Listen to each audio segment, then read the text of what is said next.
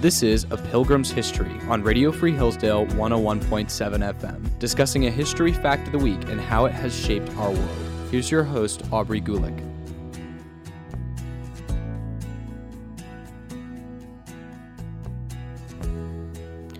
It's early morning in the 1980s in Warsaw, Poland, and the world is just beginning to stir awake.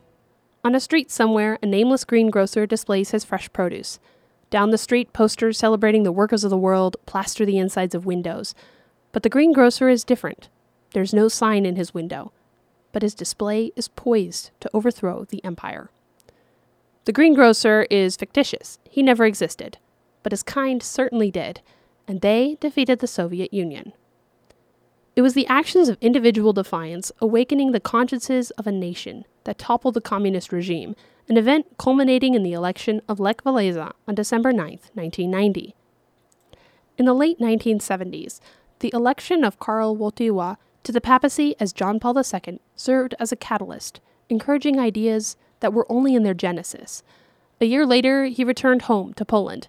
Despite never uttering a word on politics, he was instrumental in congealing the tone of Polish resistance, a tone expressed in Václav Havel's work in 1979, The Power of the Powerless. Fundamental to Polish resistance was the idea that living in the Soviet system was like living in a fragile lie. An individual willing to live in the truth could overthrow the system.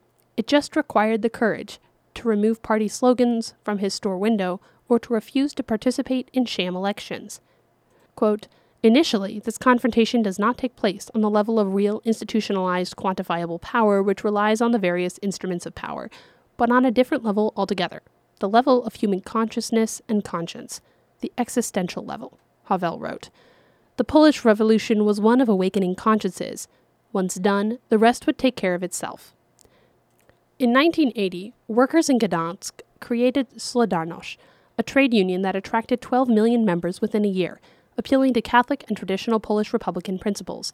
The Soviet government outlawed it a year later, but it continued clandestinely. In April 1989, protests pressured the Russian government to call for elections. Despite the short notice, Solidarność won the legislature. The Soviet government was dissolved in January of 1990, and Walesa, who had been instrumental in forming Solidarność, was elected president 11 months later. It was a surprisingly peaceful transition, whose building blocks had been unassuming.